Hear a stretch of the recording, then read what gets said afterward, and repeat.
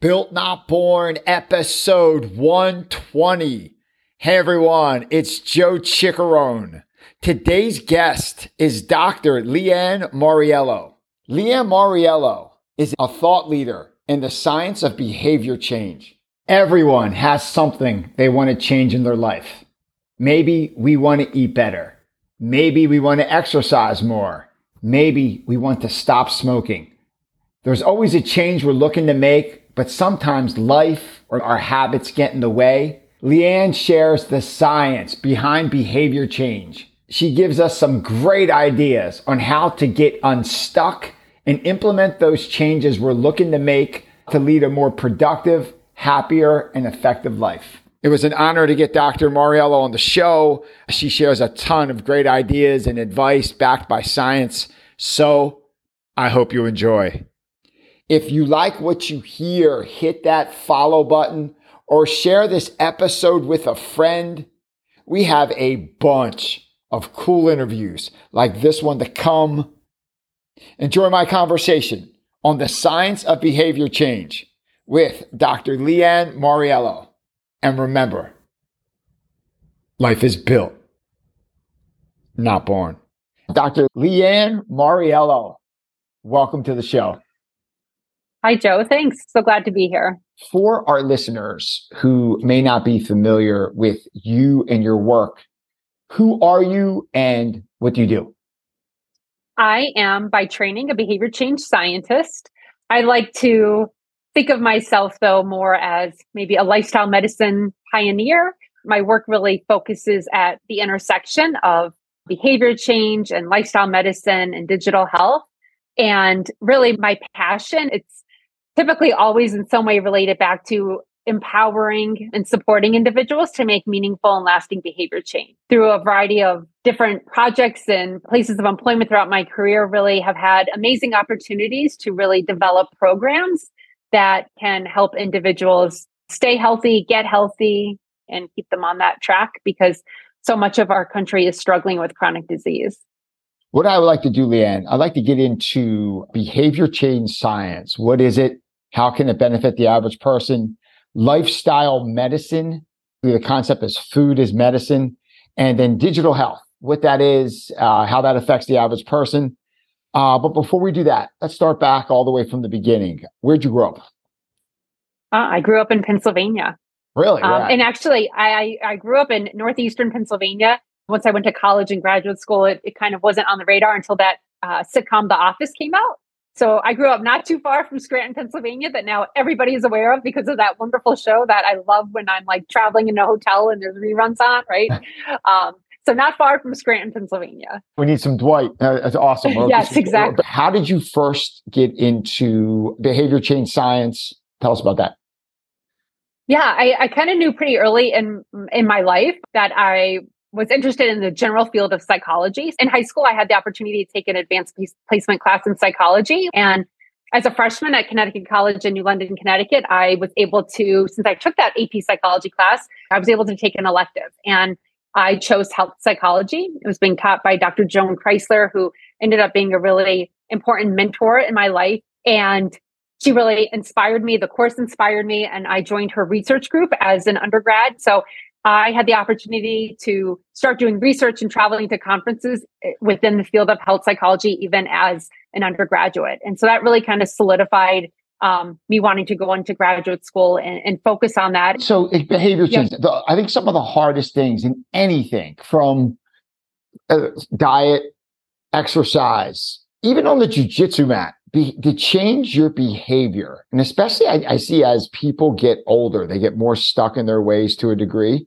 where it is so hard to change your routine and what you do in that comfort level. Like just as a human being, does that make sense? Like it's so hard. Oh yeah. Like we're so habitual. And one of my mentors says like a habit turns into a groove that turns into a rut that slowly turns into a grave. So like behavior change, why is it so hard to change behaviors in just about anything, and especially food and diet? Like, could you speak to that? Yeah. I mean, as you alluded to, we're creatures of habit, right? We get into routines, and There is a lot of friction that we encounter when we get really accustomed to doing something certain way, just like people almost could get not addicted in a bad way, but like for some people, running or exercise becomes something that they must do every day, right? For others that maybe get off of that track or get so accustomed to not moving. And then, as you mentioned, as they get older and realize for their health and well-being, they need to move more, it's really difficult to change the way that you behave.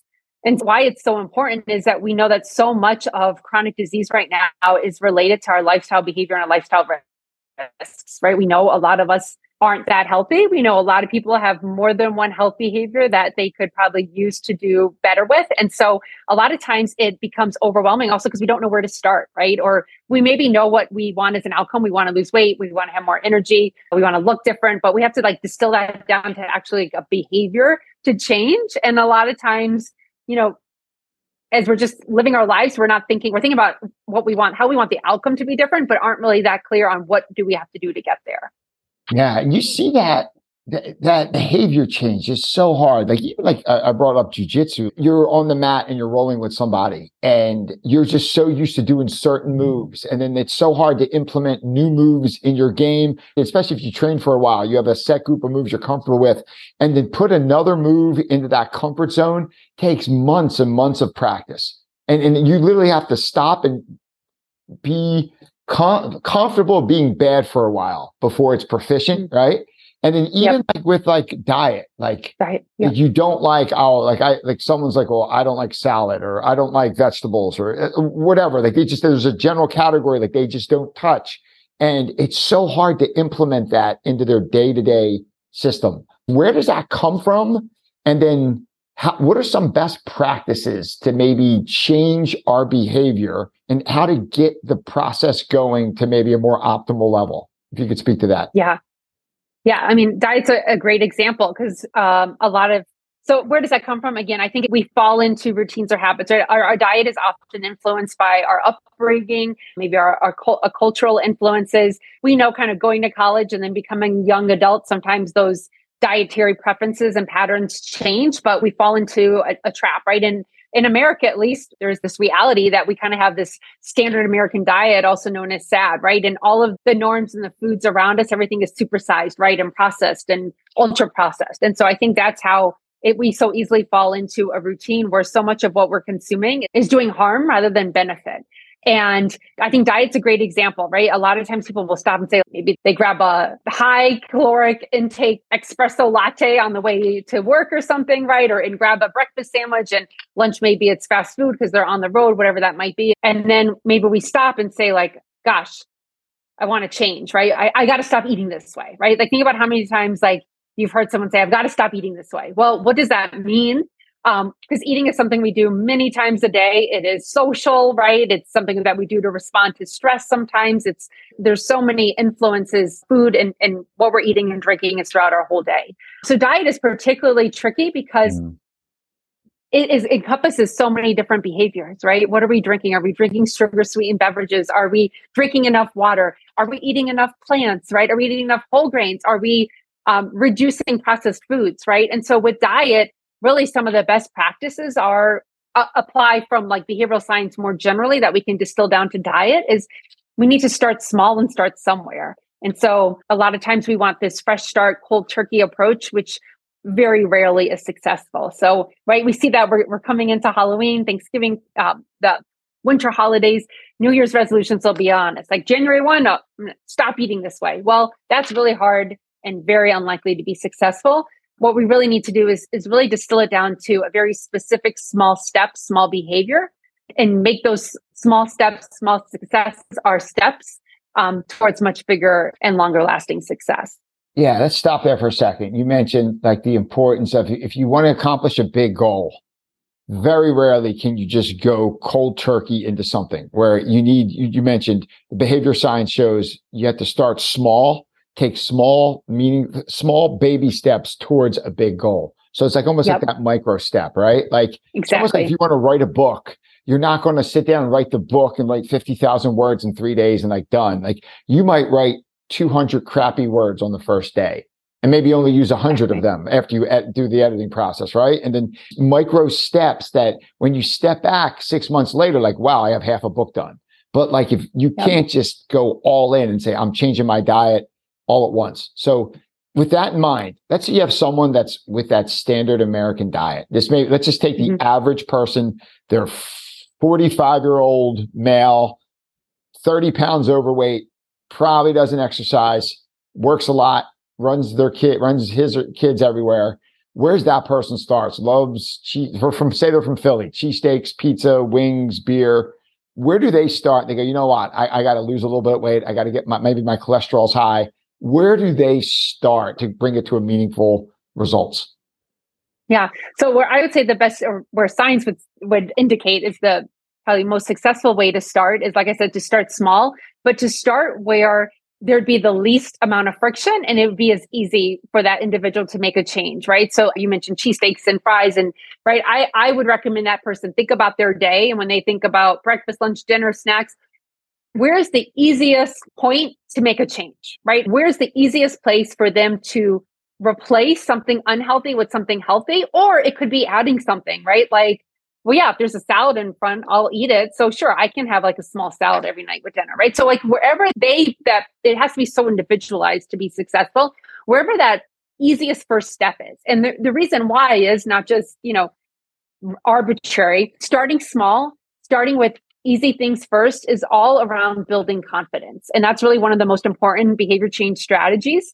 People who have higher self-efficacy or higher confidence to change are more likely to change. We don't just wake up on January 1 and, have more confidence because it's January 1, right? Those small steps, those small wins, it's literally how we're building confidence. And that's why starting with whatever would be easiest for the person, they're going to feel, built up and excited that they were able to do that. Oh, I can do that. All right. Well, what's the next step? So that's how I'd recommend they start. Just looking back, like in college, I had probably as horrible as a diet as anybody. And I remember, I think it was a Dr. Oz book, actually, way back in the day. And he says, when you're in a supermarket, you're in a pharmacy. And I never looked at it that way. Like the supermarket, you could take the drugs that do harm or the drugs that do good. And like food is a drug. And I remember on the first switches, I stopped drinking soda maybe 20 years ago. And I started drinking the seltzers. Like the flavored seltzers with no calories. And that wasn't that big of a switch. Like it wasn't dramatic. That was like my easiest first step. And it was amazing, like just how much better you felt a couple weeks later, where instead of having a soda or two a day, you replace it basically with water. And 6 months later, I even though I was still like in my 30s, I felt so good. Like I literally felt the difference a few weeks later. Like simple changes go a long way, right? I mean, I just remember when I started eating healthier breakfast, I kind of switched to like an oatmeal with berries, which I find that tastes good. It was so easy to skip the breakfast sandwiches with cheese, sausage, bacon, and go right to that. Like you're saying like little small changes like that, right?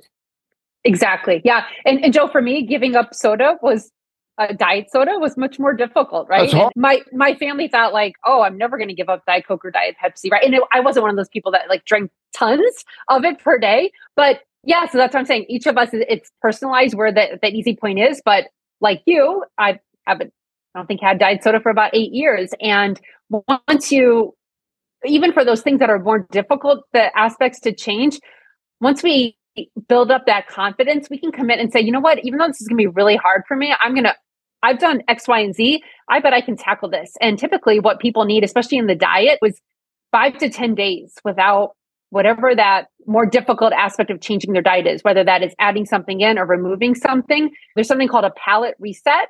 And again, that's when you maybe take a bigger step further along the trajectory and try to really cut out all processed foods, all sugars, just for 5 days. People don't realize, like you're saying, what a change you can actually feel in your body with just 5 days. When we are able to get individuals to commit to 5 days to doing some level of fasting or cutting back, or just like I said, cutting out the crap and the sugar, that can be a really meaningful exercise, because they're like, wow, I already feel better. I bet I can do this longer. Yeah. So I want to get back to that fasting. I want to get back to that in a moment. But here's one thing I noticed when you talk about behavior change, and I just find that subject fascinating. Weight Watchers is a popular program in the United States here. There's multiple people I know that went on Weight Watchers and then they lost 30 pounds. Then they stop Weight Watchers and they gain 30 pounds. Then 2-3 years later, they go back on Weight Watchers. They lose 30 pounds. And then 7 months later, they're 30 pounds. They found the 30 pounds. Like, how does that happen? Where they're on the program and it works. And then they just can't keep that behavior up. Could you speak to that? Like scientifically, like where does that come from?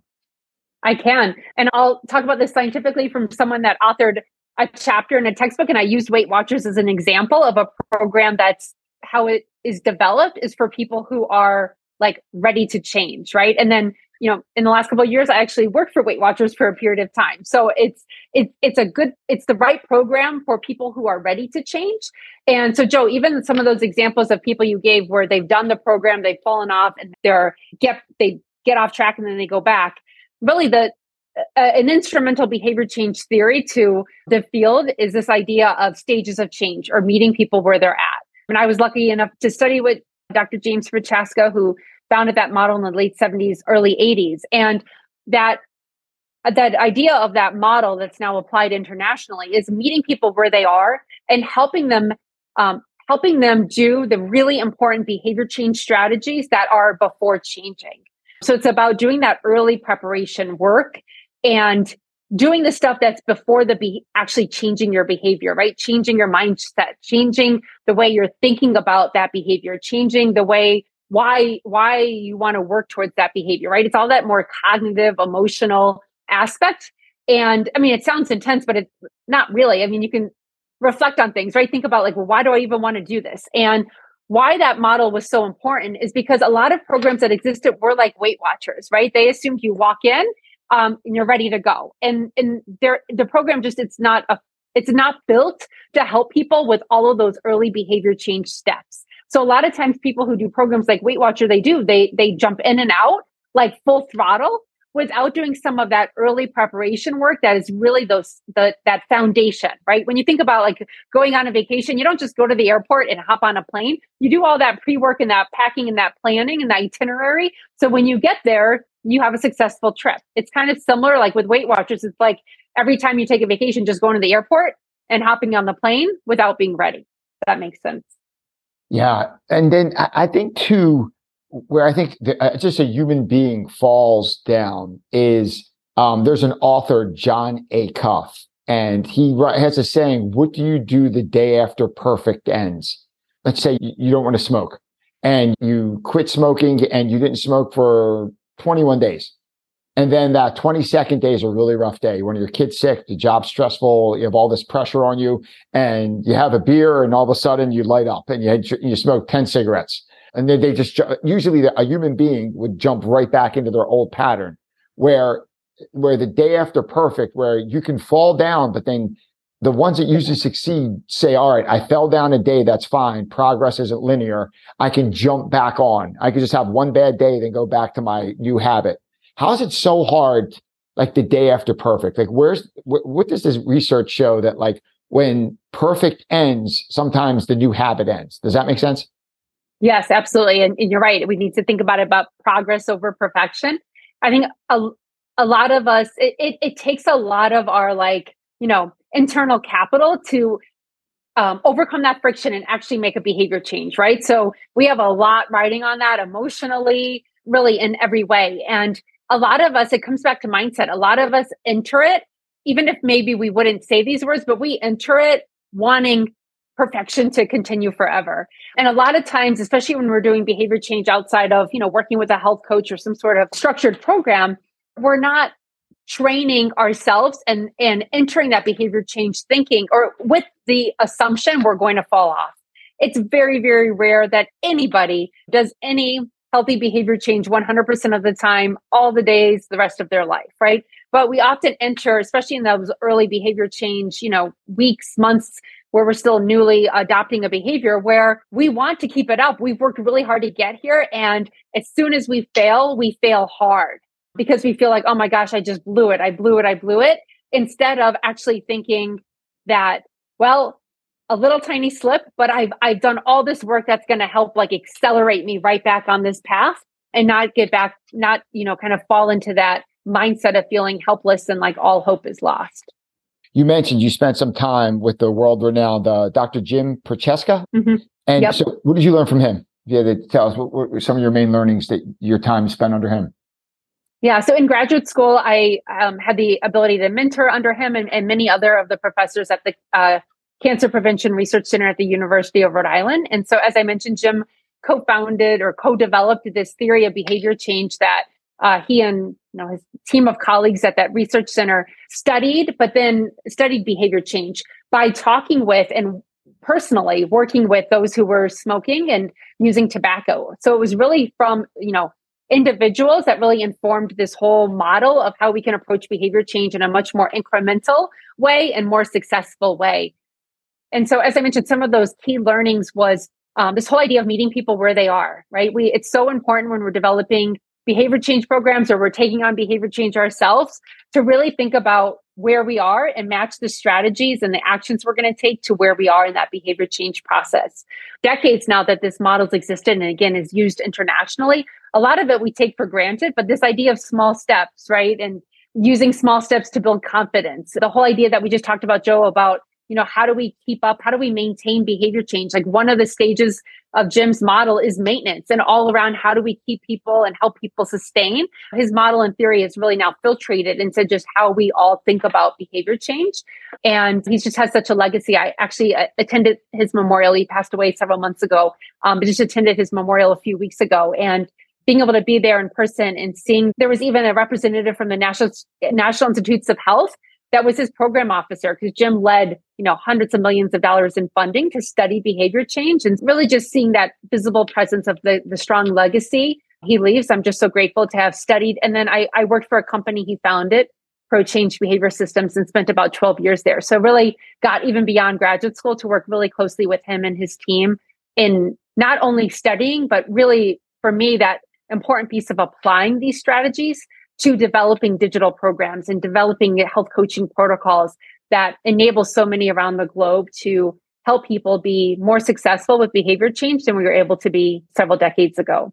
I want to touch on digital health in a second, but get back, you mentioned smoking about the data. There's a few people I know that are highly educated, great people, but they can't kick the smoking habit. Why is smoking so hard to kick? And do you have any best practices you learned with your time under Jim on like how the average person can stop smoking or at least reduce the amount they smoke? Yeah. So much of that is about the addictive nature, right? It's similar to, now we kind of have an epidemic of folks being addicted to processed foods, right? So very similarly, tobacco, right? We know chemically changes the brain, and it is that like endorphin rush, right? And so that's why it is so terribly difficult to change. It has become easier because our social norms have changed. I was actually at a health conference held in Las Vegas a couple weeks ago, and entering my hotel and the tobacco smoke in the casino to get to the elevator was overwhelming. And it was, overwhelming, right? But when we think back a few decades ago, everywhere around, coffee shops, exactly, right? Airplanes, right? Yeah. And so it's become easier because our social norms have changed. Our built environment around us is not supportive of a tobacco smoker or tobacco user. So in some ways, it's become easier to change. And really, those that are still smoking, we really can't probably find a human that's going to say smoking is healthy. They might say, everyone in my family smoked and they lived to 85. I'm going to be fine, like whatever. They might not believe it's going to kill them, but no one's going to say, yes, it's healthy. I should be doing this. So really those that are continuing to smoke are probably those that there's always going to be a segment of the population that we're not able to help change. So sometimes that addiction is so strong or the environment and kind of life circumstances of that individual is so stressful that maybe they're tackling other things that are more difficult or pressing to their health than tobacco. Yeah, there are challenges that we just can't overcome even with science. Understood. You mentioned fasting a couple minutes ago. Can you speak to the benefits of intermittent fasting? In developing culinary medicine and food as medicine and lifestyle medicine programs, fasting was an area that I and really the team I was leading at an integrated health system, we didn't enter lifestyle medicine work saying we're going to, build programs for fasting. The science has existed for decades, right? It's not necessarily a new concept. However, it coming into kind of like public light and becoming more accessible, it certainly is more recent, but there is a lot of evidence and science that supports giving our body a rest from digesting food is incredibly, incredibly helpful to not only our cardiometabolic system, our brain health, and how long we live and how well we live. And it is something that we are kind of socially acclimated to eating breakfast, lunch, and dinner and snacks, right? And kind of maybe not eating when we're sleeping, and that's about it. And what fasting shows us is that when we can extend that amount of time that we are not digesting or consuming food, really, as we increase the amount of time that we are not consuming and digesting food, we are increasing the health benefits, giving our body kind of a break. It also shortens the amount of hours by which we're consuming food. So you have less opportunity to eat unhealthy food, right? We can often cut calories just by cutting the number of hours that we're eating. Now, again, there's always exceptions, but typically for most of us, if we cut the number of hours that we're going to be eating in a day, we're going to cut the number of calories. And then we're also going to give our body that really important break from digesting that does tremendous benefits to our cells of our body. No, thanks for sharing that. And I hear you speak to a few people asked that they would love to do intermittent fasting. But one of the behaviors that gets in the way of that behavior change is I get headaches. If I don't eat every 3 hours, I get a headache. Or if I don't have breakfast, I have the worst headache by 10 o'clock. Could you speak to that? Go ahead. Yeah, I'm going to even say personally, right? I grew up hearing from my parents that yes, if you don't eat enough protein, you're going to get a headache, right? Yep. And so certainly there's backing behind that. But I did spend most of my adult life thinking every time I got a headache, it was that I hadn't eaten enough. And after, having this amazing opportunity to build this lifestyle medicine and culinary medicine team and program at a health system, once I changed my diet, after a few days, the headaches went away, right? And so sometimes I'm not suggesting people that it's not real or it's not true. I would just suggest that people kind of give yourself a 5-day break when you cut out some of those other factors that might be producing headaches or not getting enough sleep or having too much caffeine or whatever it might be, sugar, processed foods, some percentage of headaches do go away. What I would also say is that if morning time is for an individual, a time where they find that they get headaches if they don't eat, it doesn't have to be the morning window. Maybe they fast. Maybe they stop eating at 6 p.m. Maybe they move their dinner up, right? And maybe they fast 6 p.m. to 6 a.m. or 6 p.m. to 8 a.m. So fasting does not have to be a certain number of hours. Obviously, whenever you sleep is your natural kind of bulk of your fasting hours, but you can add on to that fasting period either before you go to sleep or on either end of the day is what I'm trying to say. But yeah. So that could be something also that people can try. Get creative. You could start at the end. You could do it at the end of the day, beginning of the day. Make it work for you. Meet the person where they are. Exactly. So let's get to your work. Diet quality is a vital sign. Tell us about your work there. Yeah. So I'm currently working with the organization called Diet ID. Actually, recently, 2 weeks ago, acquired really exciting next step by Tangelo. So the Diet ID family is part of the Tangelo family now. Tangelo is a food as medicine organization.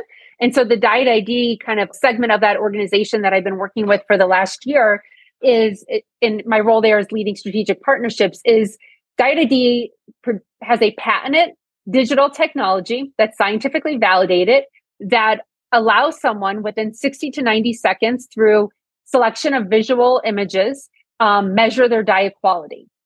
And so what this tool, again, developed by scientists, brought to life by product engineers, allows individuals to interact with their technology on any mobile internet device and allows them to, in a really easy, fun, engaging way. It's not about taking pictures of what you're eating, but rather you answer a couple of questions about your typical dietary pattern. And then you're presented with images, kind of like when you go to the eye doctor, right? And you're shown 2 images, which one is clearer? You're presented with images and asked to select which of these patterns of eating most resemble yours. And in a really fun, engaging way, right? It gets smarter and smarter based upon your responses. And it informs someone what their dietary pattern style is. Is it Mediterranean? is it pescatarian? Are they following a whole food plant-based diet? But then it also provides a score from 1 to 10 and gives people an indication from 1 being the lowest quality to 10 being the highest quality diet, where their diet falls. Typically, that kind of assessment is done through a really long food frequency questionnaire that's pages and pages long and takes 30 minutes, or you're asked to keep a diary log for a certain number of days, right? So this makes being able to quantify someone's diet quality much more accessible and scalable. And before working with them, when I had the opportunity to build out a lifestyle medicine medical specialty, we were actually Diet ID's first health system customer. And certainly now their book of business has grown exponentially, but we were the first health system to implement Diet ID, that all patients had to take the Diet ID assessment so that we can make diet quality a vital sign. Just like blood pressure is, right? We go to the doctor, we routinely have our blood pressure tested. Now there are many health systems that are integrating this Diet ID assessment as a way to make diet quality a vital sign, because we know how important it is to our health. If you look at diet, you don't have to die at 70 years old like your parents did and your grandparents did. You can live to 90, 95. You don't need to have the same cardiovascular conditions that your family did. So I remember Dr. Christy Arts, one of your colleagues, was on the show maybe about a year ago, and she said, diseases run in families because diets run in families. And you want to change the diseases that run in your families, change your diet. And then here we are, fast forward to you, but the behavior is so hard to change. Like you said, my parents smoke, my grandparents smoke, my aunt smokes, so I smoke. My family, we all eat a certain way. My grandparents eat a certain way. So I'm going to eat a certain way. And it's how can we break that pattern? And one of the things that your work is in is that digital health. How can digital health help people make like behavior change? Can you talk about that?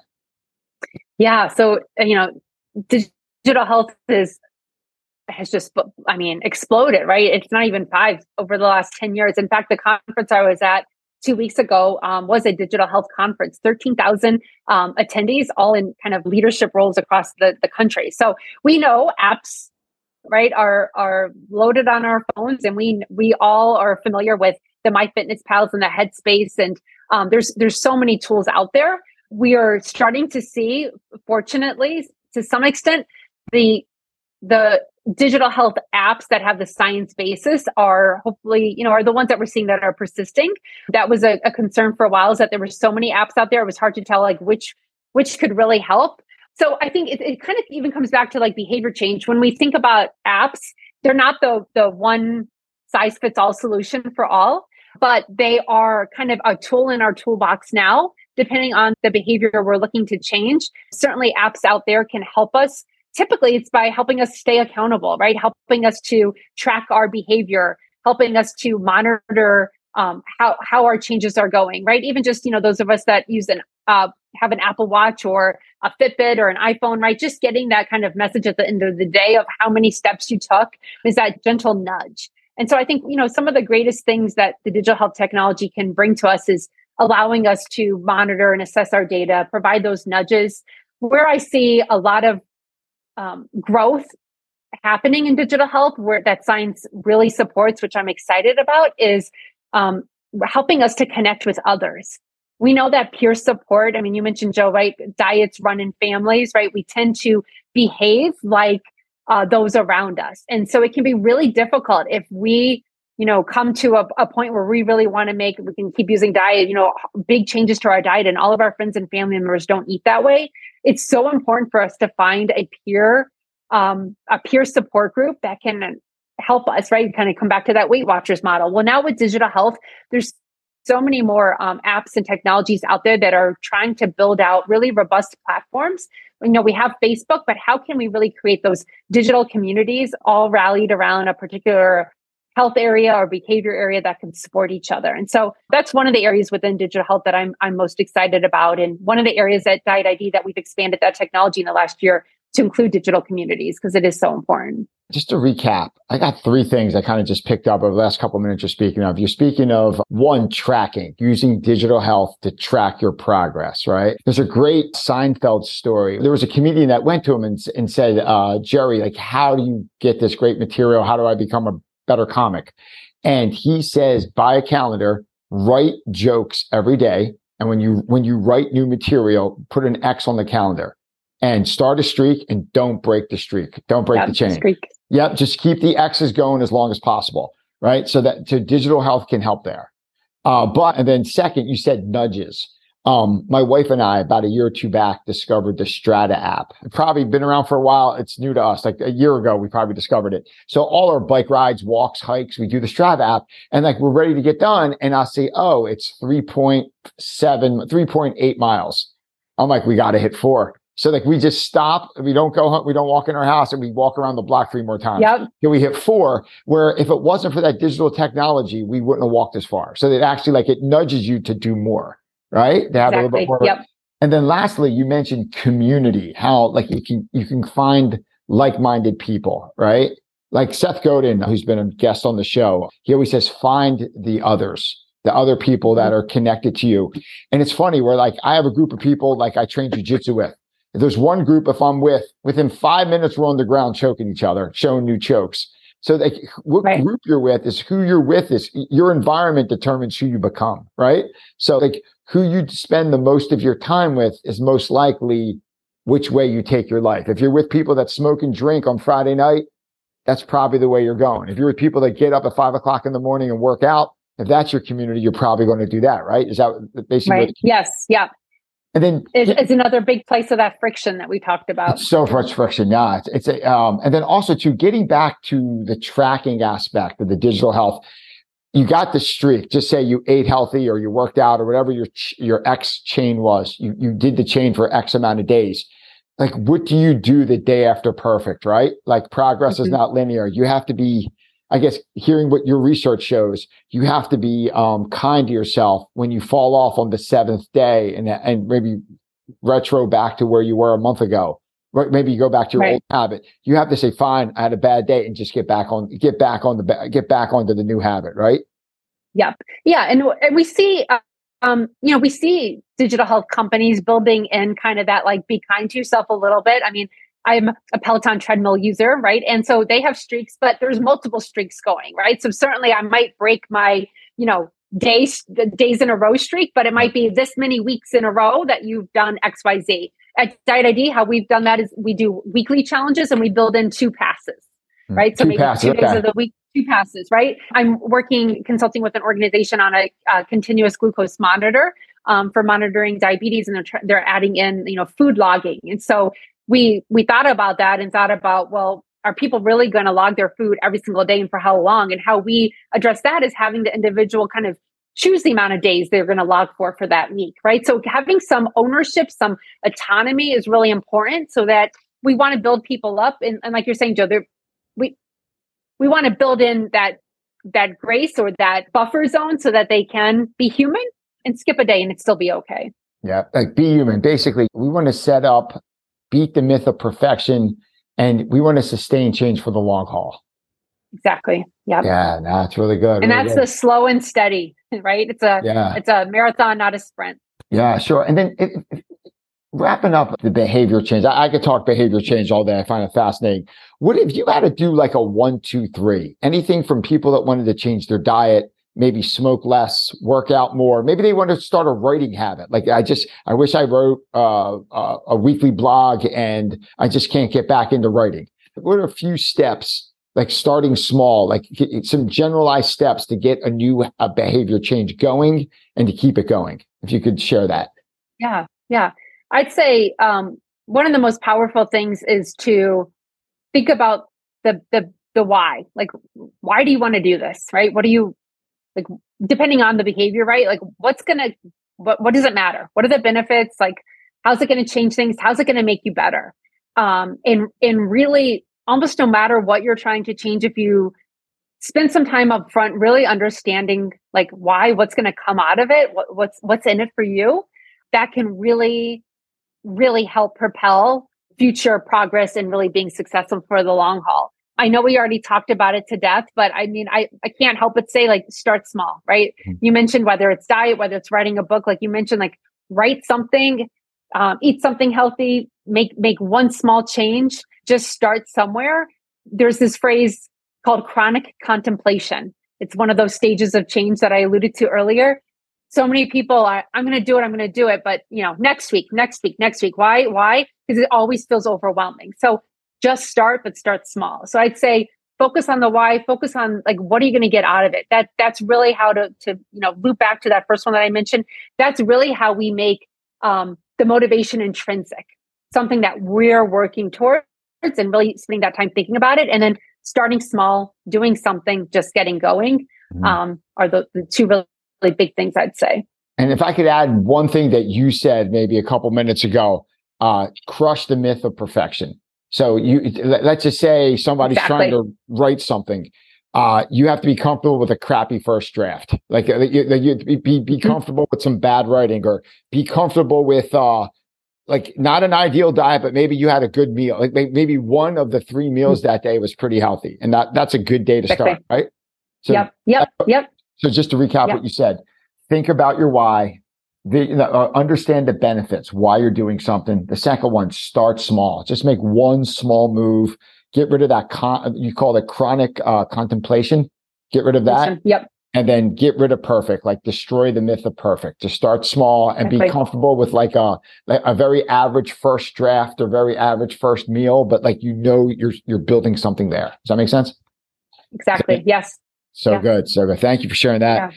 How about this? Let's just transfer over real quick. This part of the interview we call Share Your Secrets, so our listeners can get to know you a little bit more as a person. Most high achievers like yourself have like a routine, either how to start their day or to end their day. What's your first 30 minutes or last 30 minutes of your day like? What's your routine like? Can I choose a different time? Yeah, sure. Yeah, please. Okay? I'd say for me, my regular routine is walking, power walking, whether that's in my house or outside. And typically, as much as I want that to happen, early, it doesn't. I have children and, whatever the schedule might be getting out to school. So sometimes it is the end of the day, or sometimes it's, early evening or late afternoon. But for me, it's that walking that does the stress management, right? Helps me just get outside, kind of feel calm. But it's also where I do my best thinking. So I have to say, I'm like in my neighborhood, probably that crazy woman everyone sees, like they think I'm like, on my phone, but it's like all my thoughts. It might be something I'm writing. It might be a to-do list, but it's like everything just kind of comes out there. And sometimes it's like the great time to catch up with family and friends on the phone. So walking is that's been my study my whole life. Oh, that from Seneca, the Roman philosopher Seneca to Nietzsche, all great thoughts were brought about by walking. It's unbelievable. Walking around and just totally clears your head, clears your mind, and getting outside is just amazing, isn't it? It's just awesome. And Joe, towards people getting to know me, can I add something funny to the walking story? Yeah, like I said, walking's been my like steady. And I have 3 sons. They're kind of preteen and teen. We've never had a family pet, and they wore us down for 2 years, and we got a puppy several months ago. And so I walk all the time. I see all these people walking their dogs, and I couldn't wait to have a puppy and like walk the puppy. Well, I have had really no experience and had no idea that like it takes puppies months, at least the kind we have, to get trained to actually walk. And so I'm like, the dog won't walk, the puppy won't walk. And now the puppy will walk. It's such a naughty puppy when we're walking, right?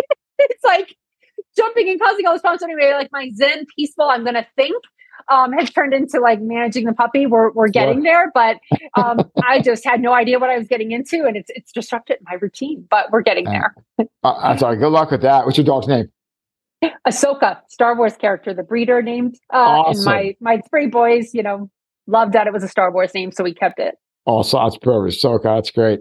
How about this? Has there been a book that either changed the way you think, your mind? Do you have a favorite book? I do, but of course I'm like thinking of a few. But I'm going to say Big Magic. I think by Elizabeth Gilbert. Yeah, that book is awesome. Yeah. Big I just read that a couple years ago during like a transition period I was experiencing unexpectedly, and someone suggested it. And gosh, it's I know I love reading and I read often. The whole idea of like reading a book a second time, I don't often, but like That's one that I've read again and will again. That story, she said, the one story that it just lasts for me in that book is the one where she had this writing project in her head and she never did anything with it. She just had that, you called it that chronic contemplation. Chronic contemplation. Yeah, she had that. And then she gave up on it like the day before or something. And she talked to another author. And an author's like, I just came up with this great idea. And the author, who she never talked about, described her writing project to the T, like even the craziest minute details. And she's like, the universe took it from her and gave it to the other author. And it's like, it was weird. Did you remember that part of the book? That part? I do. That part was crazy. Yeah. I thought that was like almost like psychic. That was wild. Cool. How about this? As you look out to your head, what's the most exciting project you're working on now? Oh, I would say right now, as I mentioned, I'm just trying to think of some of the other side projects, but really, like I mentioned, I'm working with Diet ID, and we just came together with this organization called Tangelo. And in California, Medicaid there has really tremendous benefits for those with chronic disease to have medically tailored meals delivered to their home. Mm-hmm. And so I'm working with that team to help build dietitian support and education and coaching to complement those meals being delivered, so that when that meal benefit runs out, people are prepared to keep up, make those hard diet changes that we were talking about. But it's so meaningful because these are individuals that not only, are struggling with food and income security, but also chronic conditions. So it's just really big impacts, and really excited about the work being supported in California and being able to have a contribution towards those efforts. Awesome. We spoke about digital health and apps. We spoke about that quite a bit. If everyone listening had to download one app, what's the app they need to download? I don't know. I was worried you were going to ask me that, because I get asked that question, and How about give me two? I'm going to give me your favorite two or can three. I do this?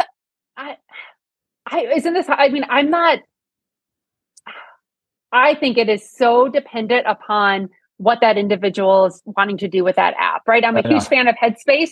Yeah. If I was to say one that I have had and used regularly for years, that my children have used, my family have used, I have found that that's one that's like really meets people where they are with meditation and calmness, and has been able to be a support for my family in so many ways. So I hate to hedge on that question, but I feel like it's so personal. But that's one that I would say, if you haven't tried, because so many people, myself included, like meditation, mindfulness, they feel like, oh, that's like, I don't do that. Like, I don't know what that's like. And Headspace has done a phenomenal job, really, baby steps into it, and in really, way that people can consume it. So I'd say Headspace. Fair enough. I know it's nuanced, but I appreciate that. Appreciate the answer. We spoke about a lot. We covered digital health, behavior, all your work in behavior change, small steps. If you could have everyone listening take just one lesson away from everything we discussed over the last hour, what would that lesson be?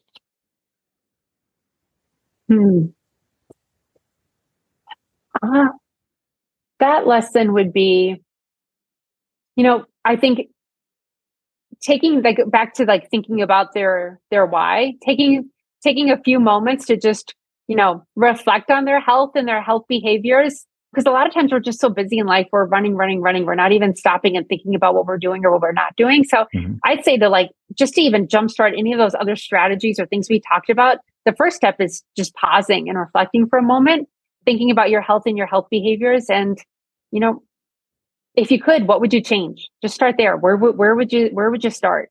Almost like a self-awareness, like know thyself. Basically, pause, reflect, take a moment, basically figure out what's your change and what's your why, basically. Yep.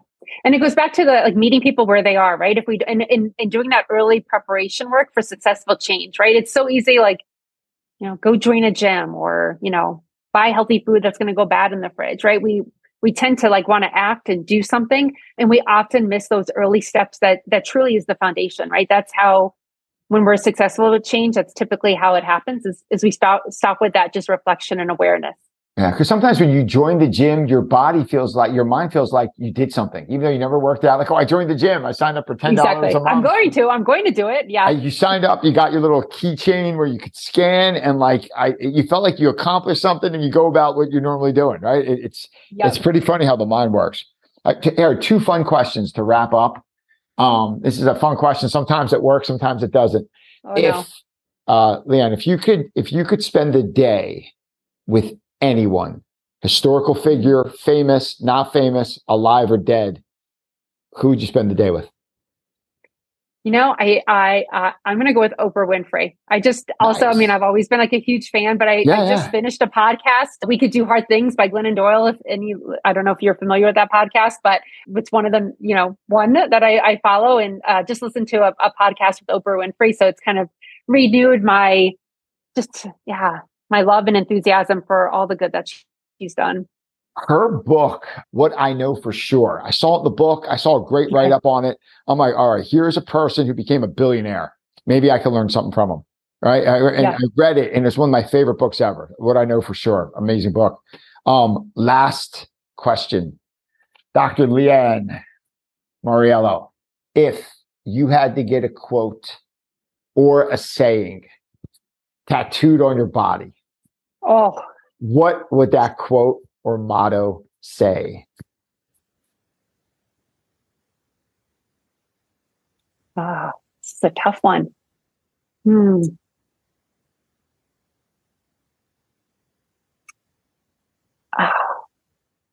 I think it would say, I know, long pause, right? Yeah. I think lately I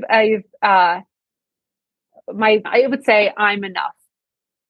Awesome. You dropped the mic. I know. I was like, it out. Oh my gosh. They're just, there's. I am enough. That's a play that took a long time to come out of the huddle, but they executed it. You got like 27 yards. That was like a 27-yard screenplay. Yeah. There's so much in life, right? We're always trying to achieve more and more, be more and more. And sometimes it's okay to just stop and say, you know what? I'm good. I am enough. That is fantastic. I think I am enough is about as good as a spot to end as any. Dr. Leanne. You said on my body, right? So it's something you're looking at all the time. So that's perfect. That reminder that I need. If people are looking for you and what you do online, where can we find you? Yeah. I actually, about a year ago or so, it started a consulting business. So I do that on the side. So, but also just talks about my career and different ways that I'm working. So Evolve Health Advisors is where you can find me, Evolve Health Advisors. And then those on LinkedIn, certainly check out Leanne Mauriello on LinkedIn. I've updated that in the last little bit as well. But Evolve Health Advisors will talk a lot about the health transformation work and the science behind it, and different ways we could collaborate if anyone's interested. That is awesome. Dr. Leanne Mauriello, I'm going to put your LinkedIn profile and your website, Evolve Health Advisors, online. I'd like to thank you for joining us. Thank you for walking us through behavior change, how to accomplish our goals, digital health, just living a healthy life in general. Really, really appreciate your time, and wish you much success. Well, thank you. Thanks, Joe. It was a pleasure. So grateful for the opportunity. So thank you. Hey everyone, it's Joe. Thank you so much for listening. If you like, check this interview out on YouTube at our new Built Not Born YouTube station. Go on YouTube, type in Built Not Born or Joe Ciccarone, that's CICCARONE. Check out the video. I appreciate you listening. Thanks so much. Talk soon.